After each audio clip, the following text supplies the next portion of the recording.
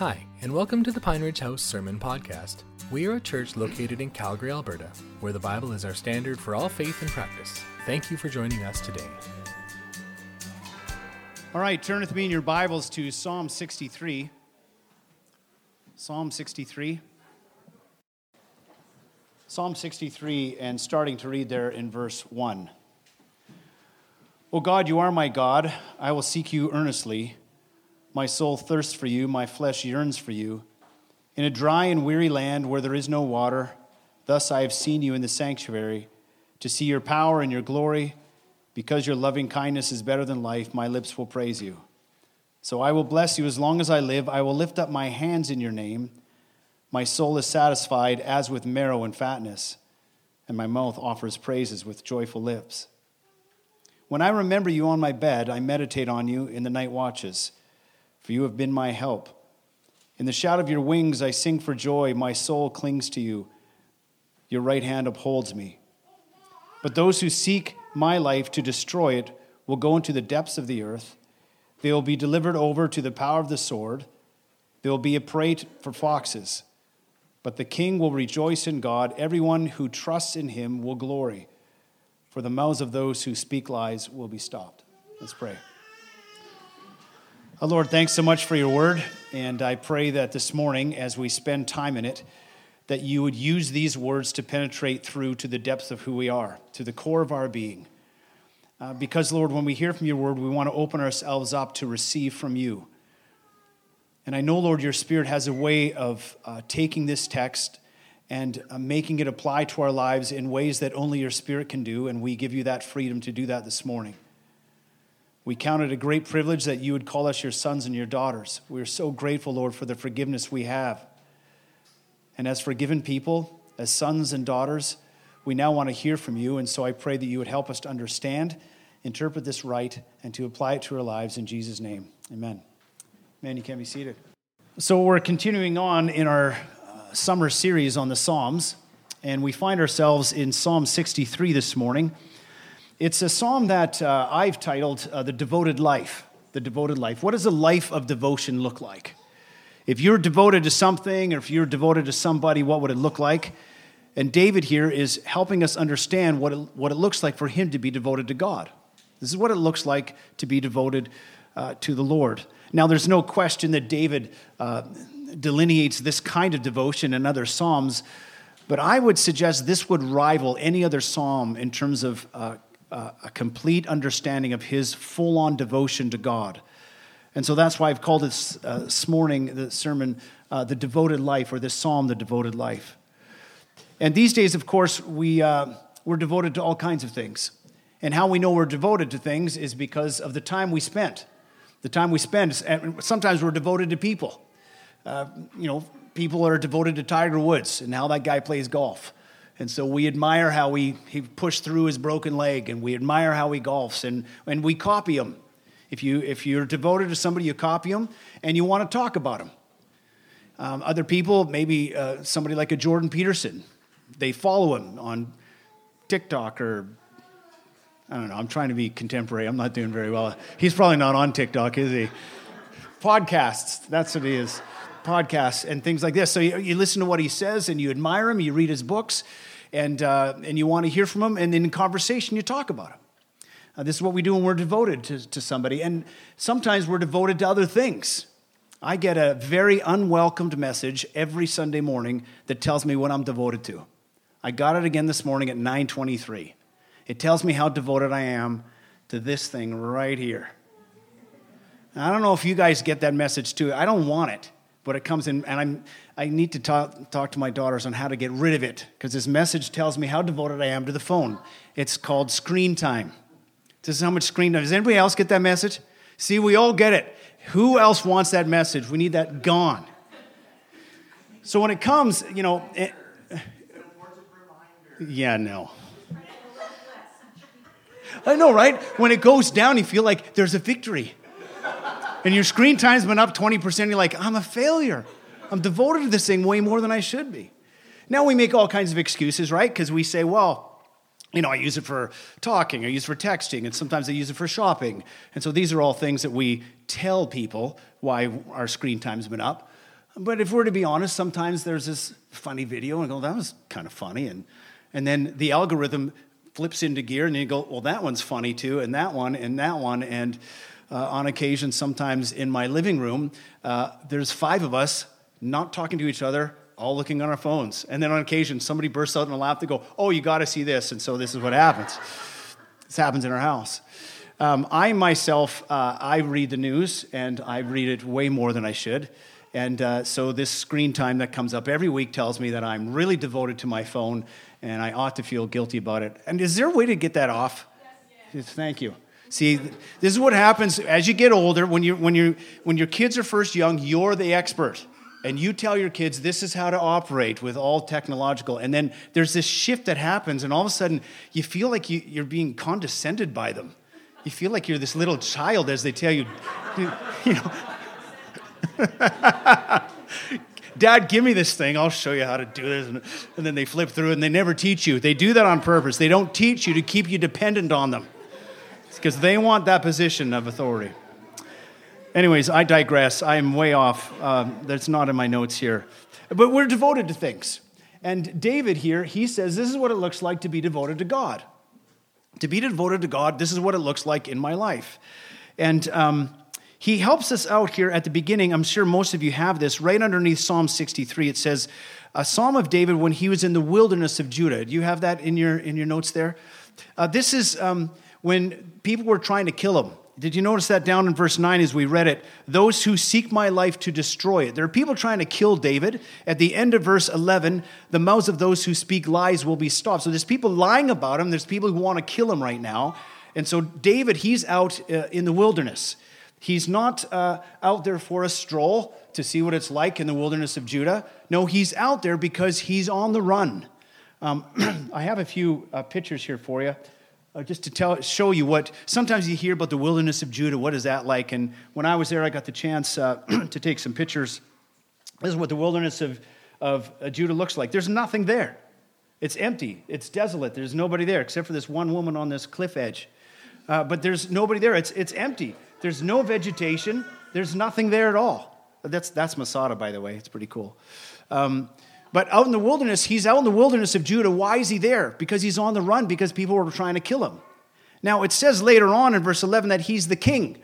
So what is the king doing running for his life? We don't know because David doesn't tell us here, but it's probably one of 2 options. And it's probably he was either running from Saul. You remember when Saul knew that David was going to be anointed king. It could be that David was already anointed here at those early stages. And you remember Saul's trying to kill him. And he's on the run with his band, and so he's off in the wilderness of Judah. Or it could be when his son, do you remember his son Absalom, creates this insurrection and wants to overpower him because he gains all the favor of the people. David finds out about this, and he's running for his life because Absalom wants to kill him. So David is helping us to understand, first of all, here's what the setting looks like. I'm on the run. People want to kill me. They're lying about me.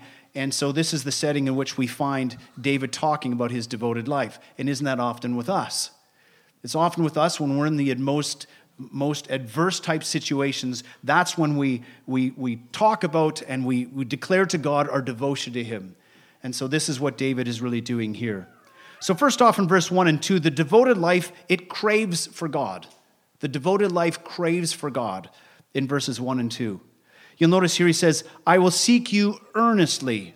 My soul thirsts for you. My flesh yearns for you. In a dry and weary land where there is no water, which is where David is right now. Thus I have seen you in the sanctuary to see your power and your glory because of your faithfulness. And so David knows what it's like to be in the sanctuary and to be in Jerusalem and to have no opposition, etc. But now he's on the run and he's talking about what it looks like to be devoted to him. And he says, I crave for you. I seek you earnestly. That's who I am. And as we go through the Old and New Testament, the people who are devoted to God talk about what that looks like for them. Do you remember the Apostle Paul in Philippians chapter 1? He says, to live is Christ and to die is gain. And he says, look, I know what it's like to be here, but he says, I want to be gone. I don't want to be here. I want to be with the Lord. I can't wait to be with him. Because all those who are connected to God have this craving that will not be fulfilled until we're with him in glory. And so we want more of God. And so the Apostle Paul says, I really want to be with Jesus. Do you remember Peter? He was the same in John chapter 13. Jesus says, look, Peter, I'm going to be going away. He was telling all the disciples. And Peter says, well, where are you going? I'm going too. I want to go with you. I don't want to be away from you.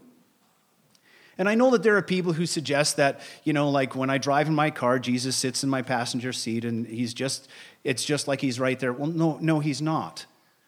Now, we get his Spirit, and we get the comfort of God's Spirit. We get the directional leading of God's Spirit. We feel like we're sons of God in Romans chapter 8. So yes, all of that is there. But Jesus himself says, you can't be with me until you get to glory. So while we're on this earth, we crave for him. That's what the devoted life is about. We crave for him. And so how do we hear from him then? We hear from him. Hebrews chapter 1 says this. In times of old, God has spoken to us. God has spoken to us in the law and the prophets. That's how he has spoken to us. And then the author to the book of Hebrews says, but in these latter times, he has spoken to us in his Son. So how does God speak to us? He speaks to us in his word. And so when we crave for God, we crave for him to talk to us. And I know that there's all kinds of ways in which I think there's some hyper-charismatic groups out there that really have this very, very familiar type thing where God talks back and forth with them. I tend to doubt that kind of an idea. But the notion in here is that we crave for God, and so we want to hear from him. And the way that God speaks to us primarily is from his word. Now, of course, he speaks to me every day as he does to you all, as he leads us into the fruit of the Spirit, love, joy, peace, patience, kindness. I get that. But the primary way that God's talking to us is from his word. And so we go to his word because we crave him. And we pray to him as well because we want to talk to him. We love him so much we want to talk to him. Now, this is one thing that I don't want this sermon to be about this morning. I don't want this to be about guilt. I've already guilted you about your screen time. I don't want this to be about guilt. This is not about, so this is what the devoted life looks like and I suck. And I don't do that. I want you, if God wants to speak to you, and if he does, and he's going to convict you this morning, of course, he can do that. But I want you to understand that to be devoted to God is not just seen when you're praying, when you're reading the word, when you're at church, or when you're studying the Bible. That is not the only pieces of the devoted life. To be devoted to God is to work. You choose not to work, God's hand of approval is taken off of you. Doesn't matter how much you pray. Doesn't matter how much you read the Bible. You choose not to work, you're being disobedient to God. So when you are working, God's hand of pleasure is on you because you're expressing the devoted life because you're doing what God asks you to do. He asks you to spend time with your husband. He asks you to spend time with your wife and with your family. That's what it is to be devoted to God. Don't put them in separate categories. Also, to be devoted to God is to rest. Many of you are going on vacation. I've heard many of you will be away next week. Sorry, you'll miss out on Koistra. I don't pronounce his name well. Sorry, you're going to miss out on that. But I know many of you are going to be away next week on vacation. Why? Because that's a part of life.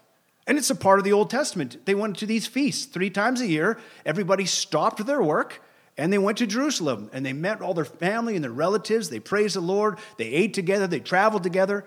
That's what God wants. And so when you're resting, when you're on vacation, it's not like, I'm not devoted to God now. So this is not what that sermon is about. God asks us to do many things in life that express our devotion to him. This is going to be primarily in terms of his spiritual connection directly with God. But this is not the only component. I wanted to say that because I didn't want this sermon to be about feeling guilty by the time we're finished here because you need to spend more time. And by the way, there is no perfect schedule. I know we all think that I need to spend more time here, less time there. What's the perfect schedule? That doesn't exist in the Bible. And God's communion with us, he understands, but at times there's things that do lack, and by his Spirit he convicts us. Or we read his word and we understand we need to move this component more forward than it has been in the back. And so yes, God does speak to us that way, and he moves us that way. But I don't want this just to be about a sermon about guilt. So first of all, the devoted life craves God. We want him. We can't wait to be with him. To live as Christ, to die as gain. We can't wait to be with him in glory. And so we crave him, and there's a yearning inside of us, and it won't be fully filled until we're with God in glory. And so while we're here on this earth, all devoted people have this craving for God.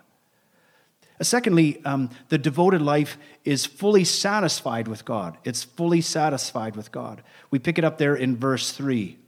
Your loving kindness is better than life. Your love for me is better than life itself.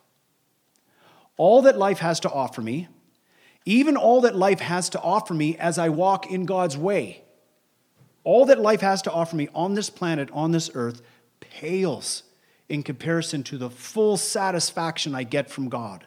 It's better than life itself.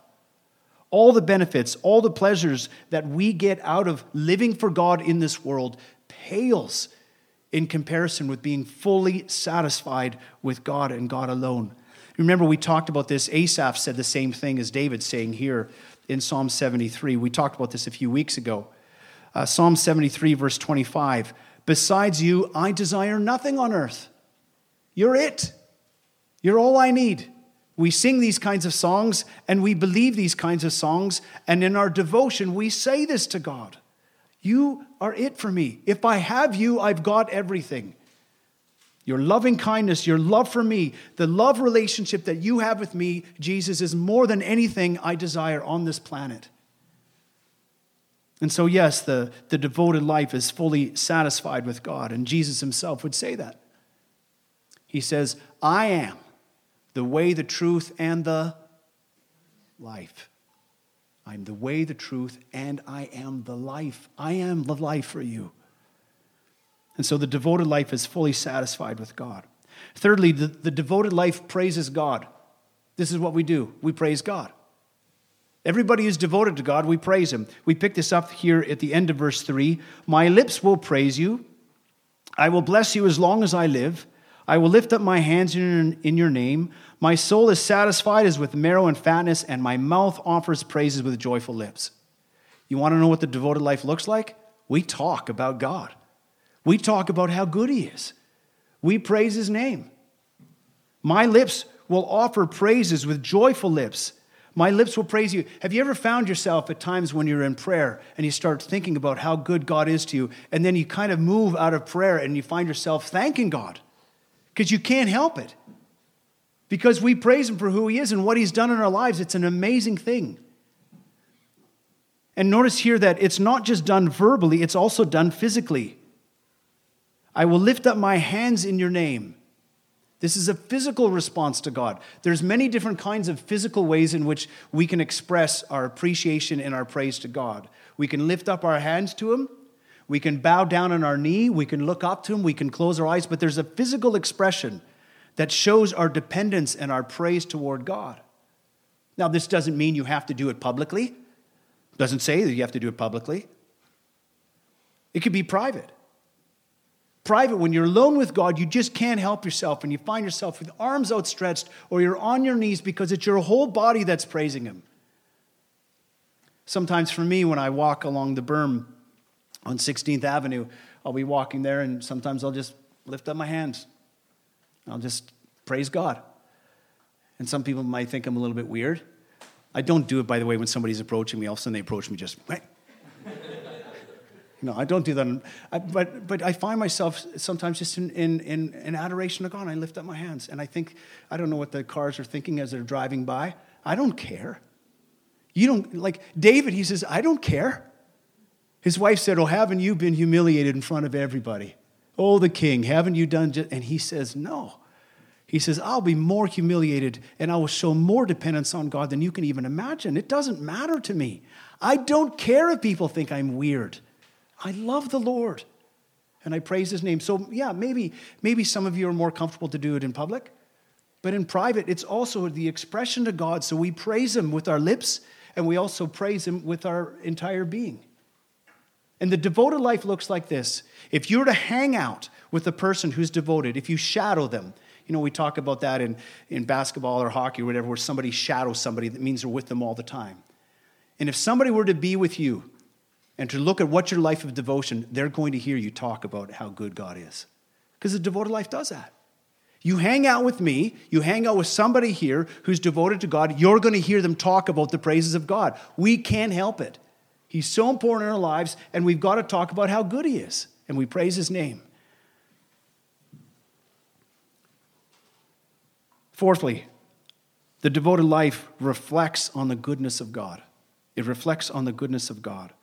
We pick it up there in verses 6 to 8. When I remember you on my bed, I meditate on you in the night watches, for you have been my help.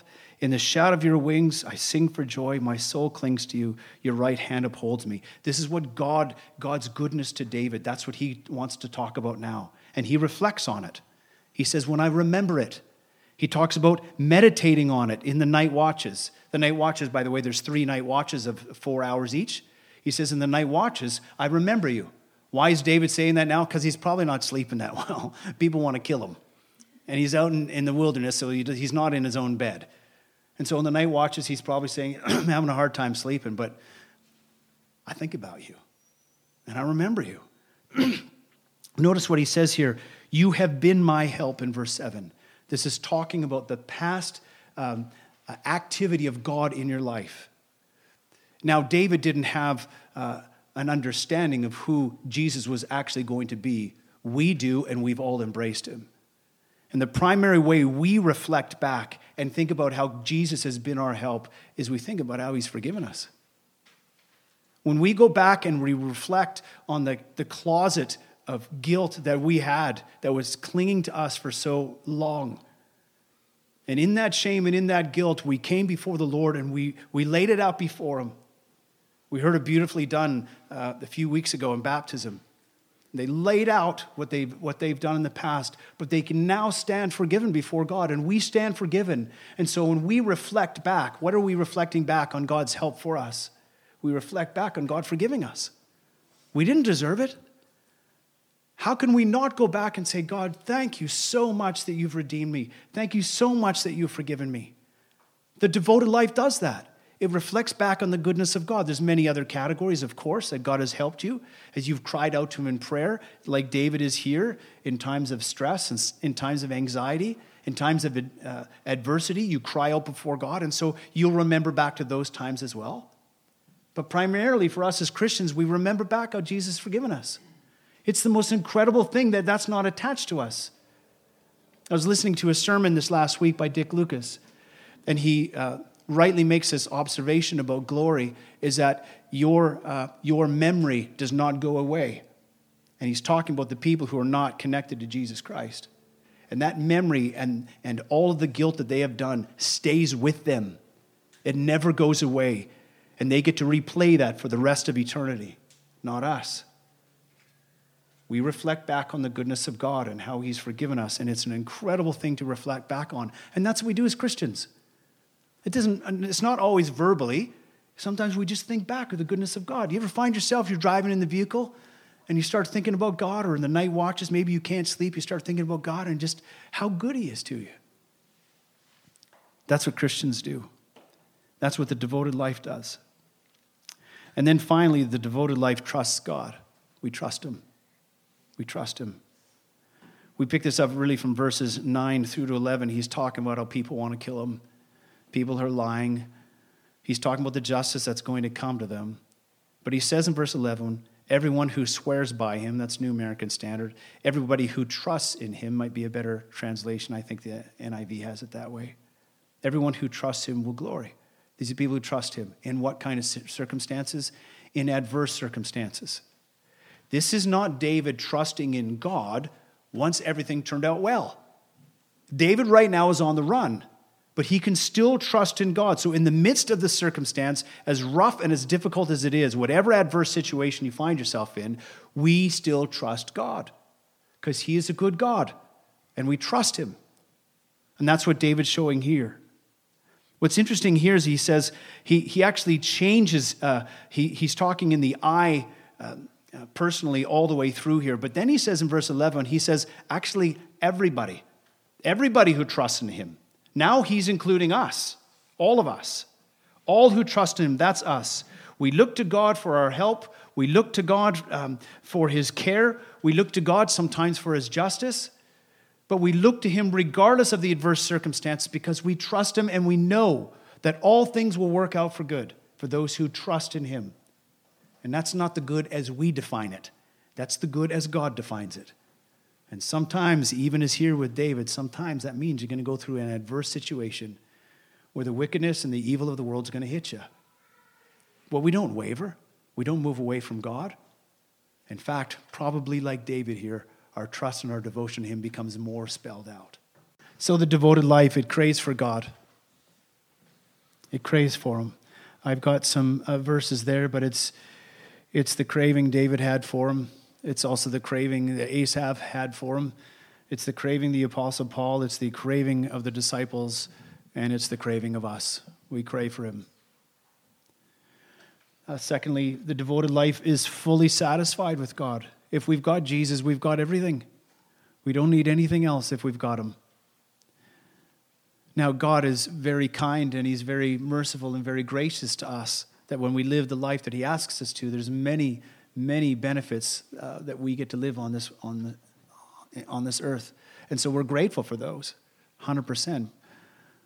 But we are fully satisfied with him and him alone. Even if we don't have any of those things, we're so fully satisfied with him. Thirdly, the devoted life, it praises God. This is what we do. The life that's devoted to God, we praise him. This is normal. That's why we sing to him. That's why we tell him we love him when we pray to him. We praise him and we thank him, and it's just a normal part of the life that's devoted to him. Fourthly, the devoted life, it reflects on the goodness of God. Man, how good is he to us? God, you are good. We sing those songs too about how good God is to us. But when we're thinking and when we're driving and maybe at night we're laying there and we think about how good God is to us, that's what the devoted life does. We think about the goodness of God. And then finally, we trust in God, even in adverse times. Even in adverse times, we trust in God. Our trust level doesn't lower. David, he's on the run. His life is in jeopardy. People want to kill him, and he says, I trust this God. This God of mine, I trust him. You say, well, I don't know what circumstance or situation you're in right now that you have to trust the Lord. Maybe you're in some kind of adverse situation, but the devoted life it doesn't cave in on itself. The devoted life expresses the desire and the need and the craving and the trust that we have in God. Thank you for listening to this sermon. For more information on our church or this recording, please contact us at www.pineridgehouse.com.